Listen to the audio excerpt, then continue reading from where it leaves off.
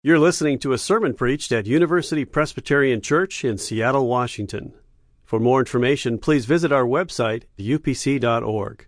I've asked our leaders in the outreach department to help us get more connected to what God is doing through this community and the world. So you might just look at your bulletin this morning and you'll see 3 headings associated with stories that are going to be told a little bit later on. These headings are the major thrusts that we're engaged in globally. 3 major areas of initiative. The first is global neighboring. The second is local global partnerships. And the third is leadership development. You'll see that as we go through the worship. But even today, you can engage in these 3 initiatives through the 3 modes of engagement that we talked about last Pentecost. Pray, give, and go.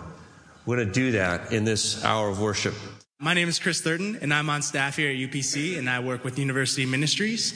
And one of the things the University Ministries does is each year we take a group of 60 college students down to the Dominican Republic, and we've been doing it for the past 15 years. And this past year I got the opportunity to go with one of our students, and I'll let him introduce himself.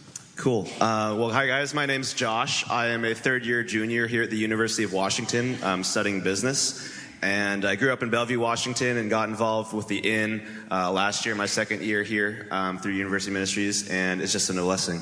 So, and last year we went to, this was my second time going to the Dominican Republic, and there we have 60 students, and we do a variety of different things, including playing baseball with youth there through a program called I Love Baseball, as well as working with the communities, working with a program called Children of the Nations, which helps with sponsorship of kids, and then a whole bunch of other things such as building and repairing houses and just spending time with the community down there. Awesome.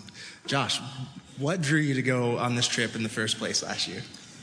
So growing up, I always had a place in my heart for Jesus, as well as a place in my heart for kids and baseball. And so this was a trip, an opportunity for me to just combine all these 3 things, take that opportunity and spend time hanging out with youth and playing the game that I love, all while worshiping and learning more and growing with God. So it was a great opportunity, and I just couldn't let it go.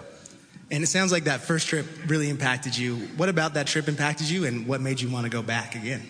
Yeah, definitely. I think for me, it was just seeing the joy in so many different people. I think all 60 of us on the first trip, just found joy and found love in so many different ways. And I just wanted to be a part of that. Again, I found joy through playing baseball with the youth and sharing my faith with them and hearing about their stories. And just wanting to be a part of that again was just something that drew me back. That's great. And since you've been back this second time, have you seen God at play in your life? Yeah, I think just talking about that joy and that love is just taking those opportunities to really appreciate the areas that God's given us to serve and the passions that we love and the things that we enjoy, and combining those with the areas of life that God can reach into. It's just been a complete blessing, and I'm thankful for it every time I get an opportunity like that. So that's great. Thank you for sharing, Josh. Would you all join me as I pray for Josh and pray for the rest of our time today? Heavenly Father God, we thank you. We thank you for what you've done in Josh's life and how you've used the Dominican Republic as a place of impact in his life, God, and how you have not only impacted his life, but countless students over the last 15 years. God, I pray that you continue to do good work there in the Dominican Republic and the various villages that COTN is working in and that I Love Baseball is working with, God. And I just pray for Josh as he continues throughout his schooling here, God, that you would help him to finish out this year strong and go into next year strong, God. And just help us as a church continue to neighbor with each other and continue to neighbor with those in the Dominican Republic, God, and just for those relationships and as we usher your kingdom in on earth. In your name, Jesus, we pray these things. Amen. And now we get to hear a story of a very unique local global partnership called Scope. And Kate Fisenmeyer is here to tell us about that. Kate is the program coordinator for Scope and a member here at UPC. And you're going to tell us about Scope, but why don't you first tell us how'd you get to UPC? Sure. So, hi everyone. I'm Kate. My journey to UPC started actually in St. Louis. My dad is a pastor at a big church, a lot like UPC there. And we grew up going to church every Sunday. But when I went to college, I remember having these kind of awkward conversations with my parents when they would call me. And the conversation would go a little something like this. They would say, Kate, are you going to church? Have you found a church family? How is, God acting in your life? And I would say things like, well, I'm really thinking about going. I've checked out a couple of places, but then I would never really make a commitment and didn't really make it many Sundays to church. I remember those conversations. Yeah. So my favorite part of church growing up was the part where I was able to kind of put in a couple hours of manual labor in the inner city ministries, or go on a mission trip to Mexico, which there's a similar ministry here, and just really be able to connect with people from different walks of life. So when I graduated from college, I pursued that passion by joining the Peace Corps. And I served in Kazakhstan for 2 years, but I was in a predominantly Muslim community, so there weren't a lot of opportunities for me to engage with the church there either.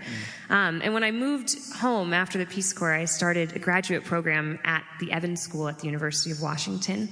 And while I was there, I really started to feel like something was missing. And I thought maybe it's time for me to go back to church and start exploring some of those feelings and exploring how Jesus can come and fill those places in me.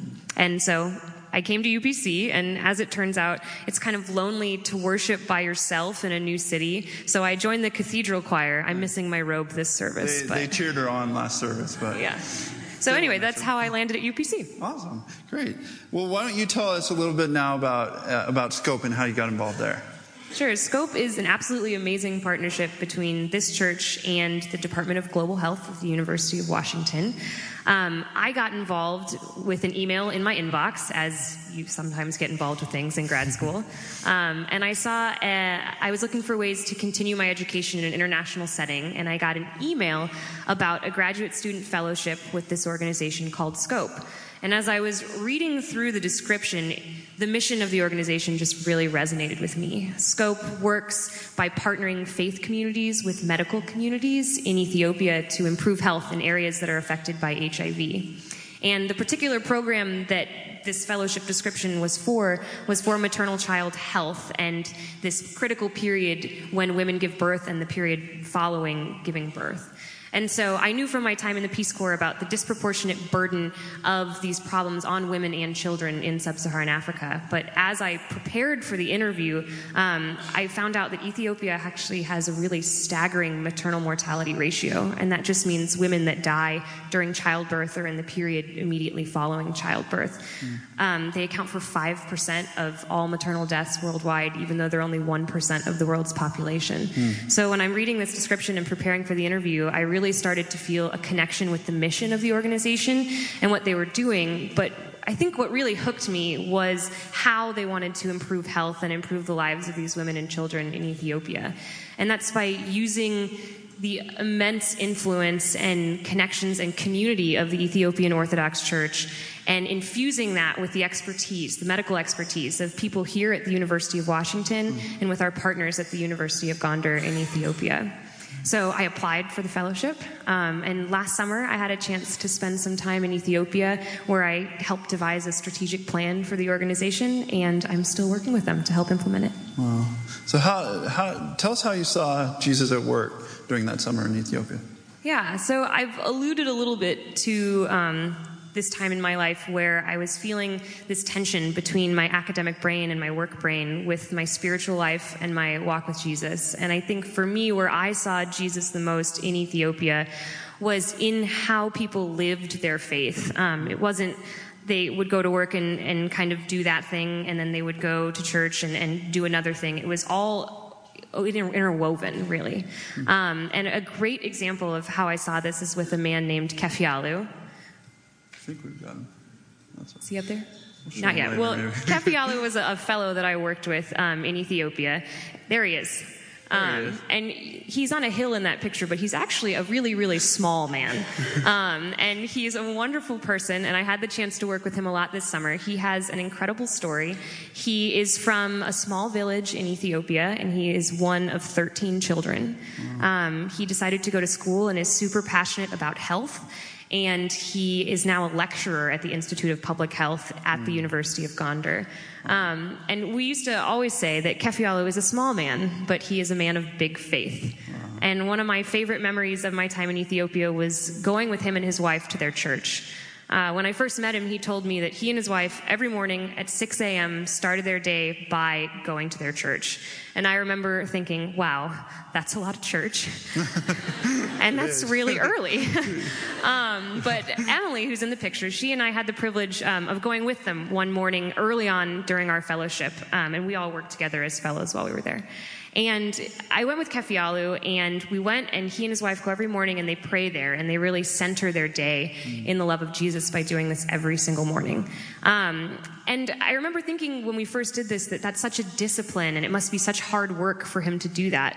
But as I spent the summer with him and really had the chance to work with him and see him interact in these villages and in these smaller communities in Ethiopia, I noticed that it wasn't a burden at all. It was something that brought an immense amount of joy to his life and joy to the people around him. And as he worked, I could actually see the fruits of the Spirit be alive in his work. And I think with my own struggles with kind of compartmentalizing things and not allowing God into all the places of my life, it was really wonderful for me to see how God worked through Kefaulu, and not just that he blessed other people, but that it made the quality of his work better. And that's really a big piece of how I saw Jesus while I was in Ethiopia. Wow. Okay, 2 more questions. Okay. How has working with Scope overall, here and there, what impact has that had on your faith journey? So for me, it's been a lot about blending those 2 areas of my life. Since having interactions with people like Kefaulu while I was over there really allowed me to see a great example of how you can do both, and how you can really kind of let go of those pieces of your life that you cling to for yourself. For me, that's work life and academic life. And I really saw in my own life how when I came back, I was much more willing to bring prayer into my work life and work life into my prayers, and to pray for wisdom and for guidance. And it's really improved, I think, my quality of work, just like it did for Kefaulu's. And I try also to, exercise the fruits of the Spirit. It's mostly patience, which is the hardest one for me. And I think the time in Ethiopia and continuing my work with Scope has really helped me to feel like I'm being the healing hands of Christ in the world, and not just seeing that with people in Ethiopia, with the priests and religious women that participate in the programs, or with the women and children that are affected by the programs, but also seeing God at work in my own life. How can we, as we think about Scope, how can we, as a congregation, engage? How can we pray, give, and go for Scope? Yeah, so when you and I initially talked about this, I was like, well, I'm going to have to think about that. And it's been kind of a fun thought process, thinking about how UPC can really be involved in giving and going and praying. And I think first and foremost, Scope really needs your prayers. Well, the work that they're doing in Ethiopia isn't easy, and it requires a ton of trust between religious leaders and the medical community. And that trust is not something that's been historically built. So I would ask that all of you pray that God open the hearts and minds of the people in Ethiopia to be receptive to learning something new, and to be receptive to working in a new way, and to be receptive for being health advocates in the community. Another way that I thought about is I'm implementing a strategic plan for Scope. And it's a scary and exciting time to be in. We're looking at how to scale up some of these programs that reach women that maybe have never accessed healthcare for the first time in these more rural places in Ethiopia. And so as we scale those programs up, looking at, praying that God would provide for those programs and provide for the work that they're doing, and really show himself to the women and children that we're trying to reach in Ethiopia. And then lastly is that this is a personal one. I was a fellow, and while I was away last summer, members of the cathedral choir prayed for me and sent me emails, and really showed me what it means to be supported by the body of Christ. So we have two fellows that are going to be going this year from the University of Washington, and we also have 2 fellows from the University of Gondar that are active there right now. And I'd just like to ask that all of you pray for their safety and for their experience, and that God would just open their hearts and their minds and allow them to really be those healing hands of Christ. All right. Hey, we're going to pray for you in Scope right now. All right. Let's pray. Lord, first of all, thank you for Kate and for her willingness to share what you've done through her life.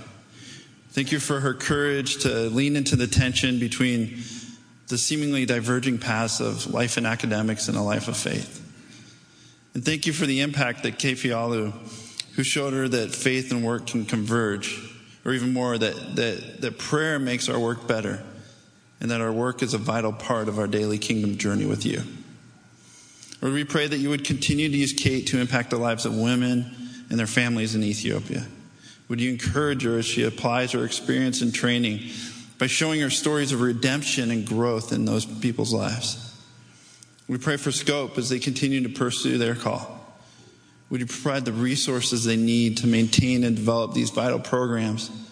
And would you grant them discernment and strength as they equip priests and healthcare workers in partnering together to serve their particular communities in Ethiopia? Lord, thanks. Thank you for this unique partnership opportunity between the UW and UPC. May it produce many more moments of impact in the lives of your people in Ethiopia, of your people in Seattle, and wherever else you lead. We pray this in Jesus' name. Amen. I knew God was going to do something great. I knew that I was going to be broken by the people that I met and the relationships that I would form. God, I expect you to do great things. It was my first time in the US and first time in San Francisco, so I didn't know what to expect. Lord, we are going to a city that you love. This generation of international students really wants to serve and wants to have experiences to prepare them for the real world. The hope was to take people to San Francisco, into the poorest neighborhood of the city, into the Tenderloin, where they would be exposed to things they were not used to seeing, right? To see homeless sleeping on the streets, to see people dealing drugs right in front of them. But to show them that God is actually working in this place. And if their eyes could be open to seeing how God is working in the Tenderloin, their eyes could be open to seeing how God is at work on the University of Washington campus and back in their home countries as well. I think one of the basic things to describe the Tenderloin is obviously the poorest of the poorest neighborhoods in San Francisco. My first impression when I got onto that street was, wow, there are so many homeless people on the street. And my first reaction was actually fear. I was scared. I was scared. You go from these really nice shops that are 2 blocks away to absolute poverty. It's this really crazy contrast. Some people were already kind of engaging with the people who were sleeping outside at YWAM. And I felt like, how can other people do it? In a sense, I was like, I wonder if I would actually do that. If I would be able to step out of what I'm normally comfortable with, take that extra step out.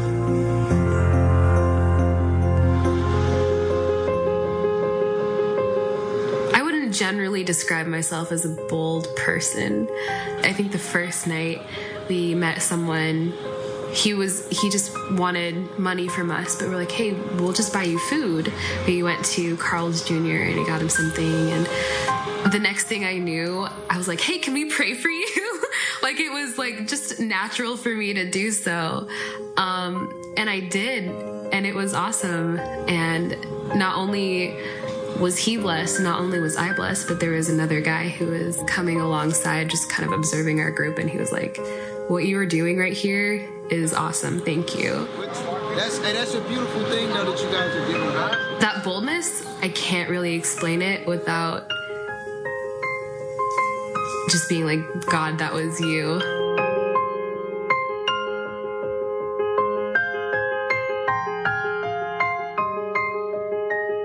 This is a sketch I did of Thomas. He was a man we met on the Hot Chocolate Run. He told us he was in rehab right now. He was really struggling in life at the moment with his addiction. Yeah, he also told me to keep doing what I was doing and keep pursuing art and showing it to the world.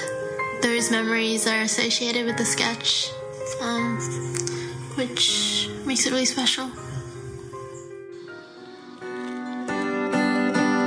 I think think for the people who are going home, my hope is really that their experience wouldn't just be, I had such a special time in San Francisco, I will always look back on that fondly, but that it would be a turning point in how they view the world, of putting Jesus at the center and learning to see through his eyes, so that no matter where they go, they'll be able to see how God is working, especially on the margins, especially in the places where it's hard to see, so that they would be people who can see God is working here and I want to be a part of it. One of the biggest takeaways from San Francisco trip was the idea of doing a hot chocolate run. We wanted to bring that tradition to the Ave. We would all go out with like 4 jugs of hot chocolate. We would hand out hot chocolate to anyone who needed it. I think the attitude of helping the needy is something I would like to take back with me. I now know how to not be so complacent about simply feeling these things for these people and doing nothing with that. Like, because I'm now so convicted, I can't help but do something now. I feel like I've grown more in my faith throughout San Francisco trip and also during my time here. In Australia, I think I was in a very controlled environment. My family was there, I knew everyone, but I feel like when you're kind of thrown into the unknown, you have to rely on God even more. This experience has really changed me in that way, to trust God more, to really put my faith into practice, which means to know that He will guide me through anything that happens and that He has a plan for me wherever I go.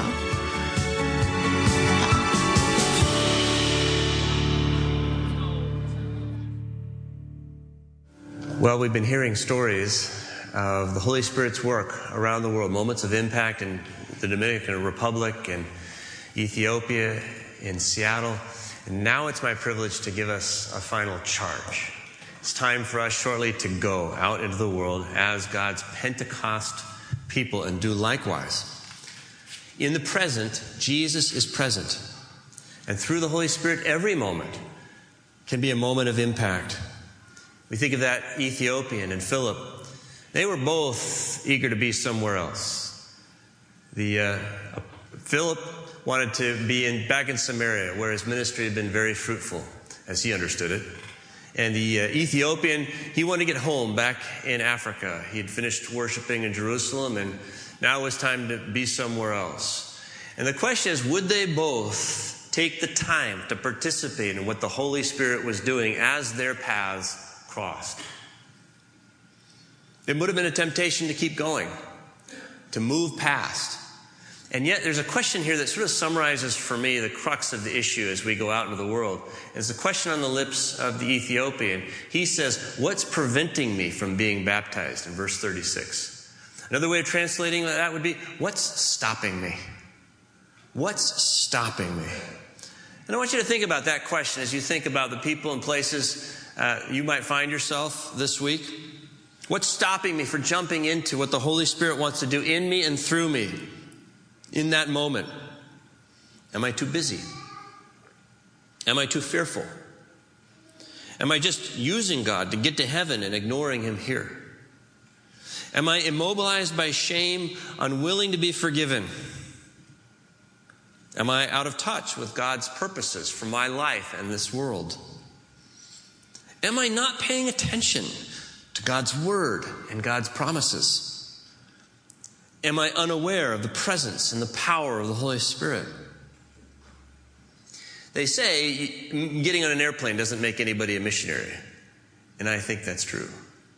But what does make anybody a missionary is paying attention to the Holy Spirit and looking for moments of impact in every moment, right where you are. As I told you, I've been traveling for graduations this week. I realized last weekend, I, in 5 days, visited 9 states. A lot of puddle jumping and red eyes. But in that blur, here's what I remember. There were 3 conversations that stand out to me retrospectively as extraordinary moments. I remember a conversation with a proud parent, another conversation with an estranged caregiver, and one with a man who had a story of answered prayer that he did not know what to do with. In all of those moments, I realize now that the Holy Spirit was bringing Jesus to the surface for me and for my conversation partner. These were moments of impact. And I wonder, why do I so frequently miss them? I want you to think about where you have landed today, or where you might land this week. It might be an unexpected place. You might, like my friends on this airplane, say, I don't want to be here, didn't plan to be here. How quickly can I get out of here and onto something that feels important to me? But what's stopping you in that moment from engaging with Jesus Christ through his Holy Spirit? He might want to renew you. He might want to draw somebody else closer to him. Isn't it possible that the Holy Spirit has an itinerary for your life? You think you just happen to miss the bus. You think you just happen not to get into the class or the school that you wanted to get to. You think that this late night disruption is accidental and getting in the way. You think that you just happen to sit next to somebody at your grandchild's graduation ceremony. You think that you just happen to be in this examining room or in this clinic, and yet maybe the Holy Spirit has you there for just such a moment. So I charge you to be present to Jesus and to the world, to make an impact. As I think about the Ethiopian and Philip, I realize it would be a mistake to think of either one as having done something to the other. Really, the way Luke tells the story, they're not the ones who are doing things. Actually, it's the Holy Spirit who's the agent. Jesus, through the Spirit, is doing something in and through both of these men. The Holy Spirit has been active doing in their lives up to this point, and the Holy Spirit will be active doing something in their lives in the future. All they need to do is be alert to the moment and respond. I like the way the Message says it, as Becky read. Philip grabbed his chance. He grabbed his chance. He seized the moment. Well, if you want to grab your chance this week, I would invite you to pull out that little insert at some time today that was in the bulletin. This gives you ways that you can pray and give and go in these initiative areas that your church, that our community here at UPC is engaging with around the world. But beyond that, I would just invite you to let the Holy Spirit guide you. Wherever you land, let the Holy Spirit grab you, and then you grab your chance. For more UPC audio or to find out about service times, visit us at upc.org. All online audio is available on CD and cassette. To order copies of sermons and classes, please visit upc.org/audio, email audio@upc.org, or call 206-524-7301, extension 117.